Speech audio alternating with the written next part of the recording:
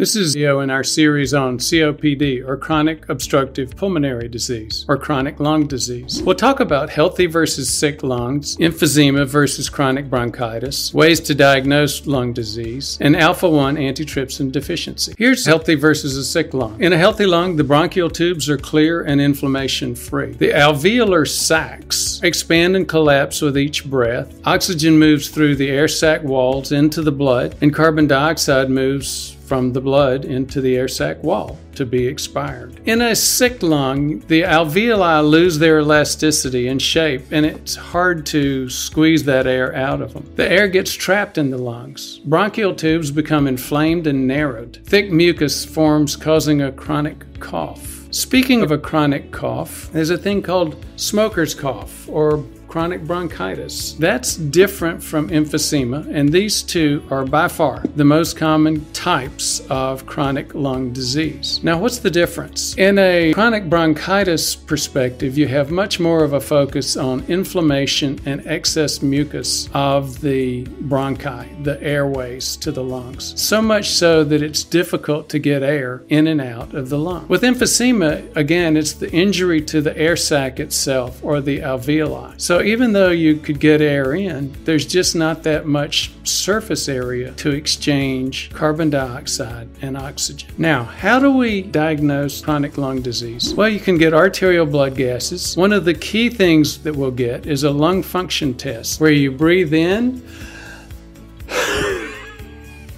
and breathe out as hard as you can. One of the big things that we'll see is, in most people with chronic lung, the amount of air that they can push out in 1 second is greatly decreased. So we'll measure that as a ratio of the total vital capacity, the total amount we can breathe in versus the amount we breathe out. So that's a lung function test. You also get a 6-minute walk. That helps us understand your pulmonary function. We also actually look at AAT, or AA deficiency, alpha-1 antitrypsin deficiency. That's a genetic problem, which we'll describe in just a minute. And then, of course, obviously, there's the X-ray or CT scan. Now, we mentioned alpha-1 antitrypsin deficiency. What is it? Here's the thing. It's a way that our alveoli, the air sacs in the lung, lose their elasticity, lose their surface area. So there's not enough surface area for oxygen and carbon dioxide to be exchanged. Now, how does that happen? That happens from too much destruction of the collagen, the connective tissue in those alveoli. Well, how does that happen? It's a thing called antitrypsin deficiency. You see, when there's inflammation,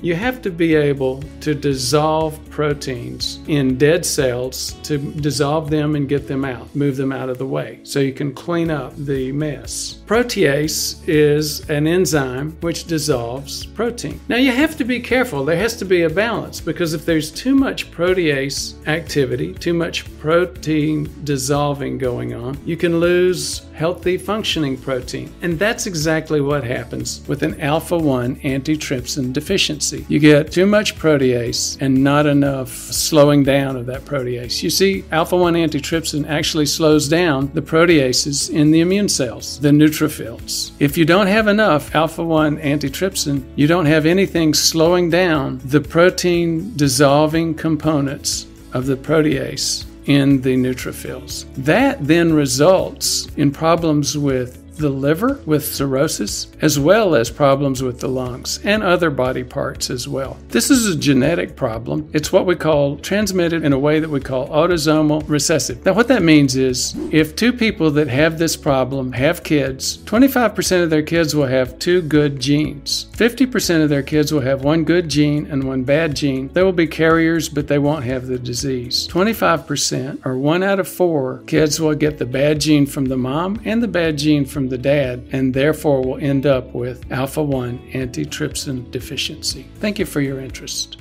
Thank you for listening. For more information, please visit our website at prevmedhealth.com. To learn more, watch our videos on YouTube at Ford Brewer, MD, MPH. Thank you very much for your interest.